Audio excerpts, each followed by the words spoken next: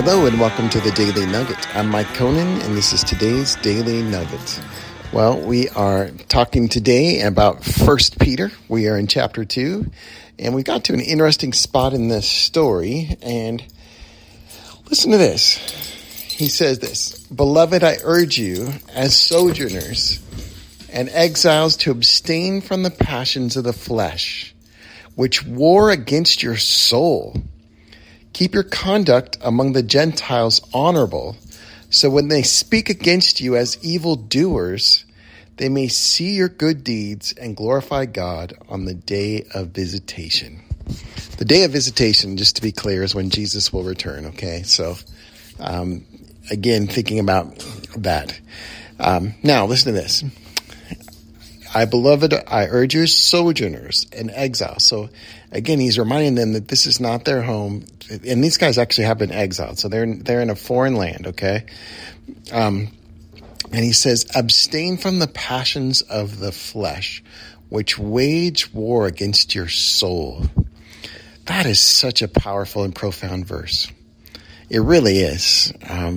The passions of the flesh, the things that draw us away from the presence of God, and the way that they draw us is not by having us think them through, but by passion and by emotion and all these feelings that generate inside of us that pull us in a direction that is away from God.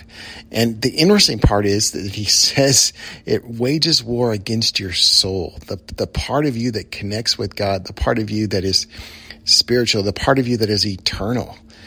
This part, which is made awesome by God, made incredible by God, is actually at war to come alive or not come alive. And in this case, the Apostle Paul is saying, when you choose to let the flesh win out and follow its passions, you're killing your soul, is what he's saying. And what a great word. And then he goes on to say, and keep your conduct among the Gentiles honorable, so that when they speak against you as evildoers, they may see your good deeds and glorify God on the day of visitation. Man, there's so much to say about that. And I'll tell you one of the lessons I learned, and I thought I learned this from my dad, but I don't know, it's been so long I can't remember where I learned it, to be frank. But one of the things that I learned is don't defend yourself. And if you've ever taken the sonship course, they have this thing called the tongue challenge. And one of the things you have to do is refrain from defending yourself with your tongue. So not only can you not put down others with your tongue, not only do you not dishonor the Lord,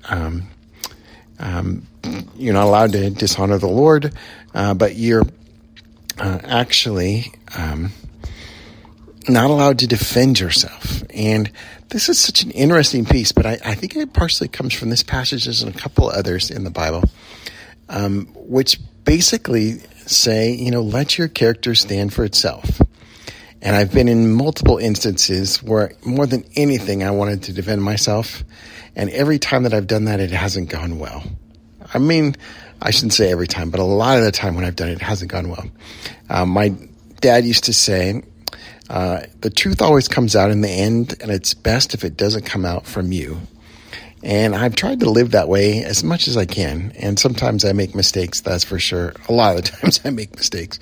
But I've found that the truth will come out in the end. And that's just what the Apostle Peter is saying too.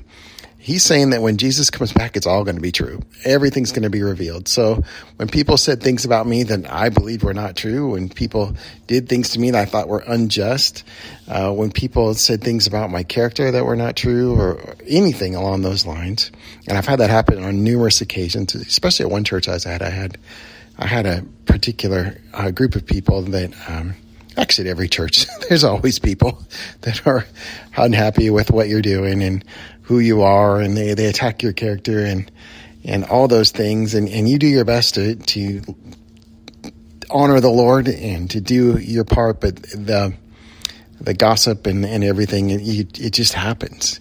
And again, he's talking here about pagans, judging and saying bad things about you, not in the church, but I'm just telling you it happens in the church too. And in that moment, I chose not to defend myself in both cases. And in one case, they were very upset that I wasn't wearing a robe. In another case, they were very upset that instead of sitting in my office, I was out in the community all the time. And so there was those were the charges against me. And so there's that moment where you don't know what to do, and you just let it go, and then the truth comes out. I'll just leave it at that.